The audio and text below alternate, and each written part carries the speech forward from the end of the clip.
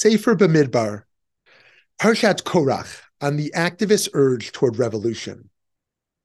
In the beginning of Parshat Korach, we witness one of the more infamous incidents of the Hebrew Bible when we read, "Now Korach, son of Itzhar, son of Kohath, son of Levi, betook himself, along with Datan and Aviram, sons of Eliab, and son of Peleth, descendants of Ruvain, to rise up against Moshe, together with 250 Israelites, chieftains of the community, chosen in the assembly, men of repute. They combined against Moshe and Aaron and said to them, 'You have gone too far, for all the community are holy, all of them, and the Lord is in their midst. Why then do you raise yourselves above the Lord's congregation?'" The parsha goes on to show us that this rebellion against the leadership of Moshe and Aaron ends badly. The Torah teaches, "The ground under them burst asunder, and the earth opened its mouth and swallowed them up with their households, all Korach's people and all their possessions." So what specifically went wrong here?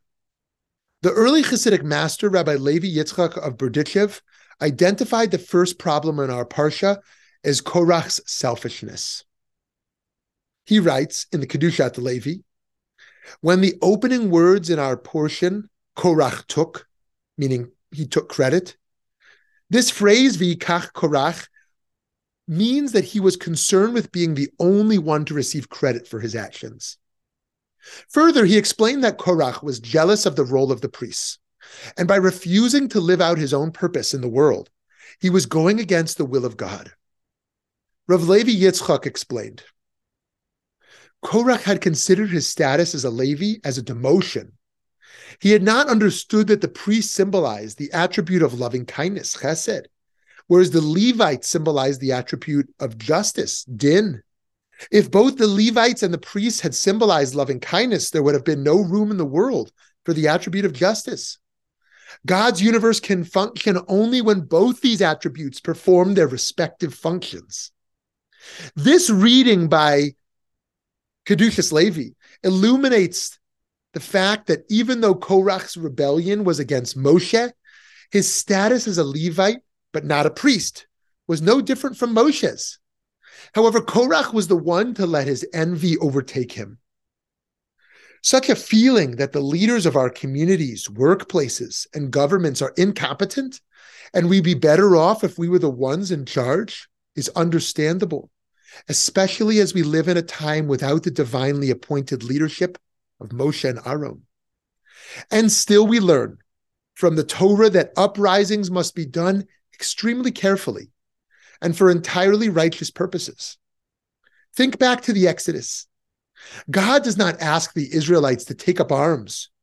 You could imagine a more contentious, war-based Exodus story occurring. But instead, we learn that the Israelites baked their unleavened bread and got out, allowing God to do almost all the work. But a problem with no longer living in Torah times is we don't usually get such clear instructions from God. A revolt on any scale today can be righteous, or it can be a misplaced grab for power.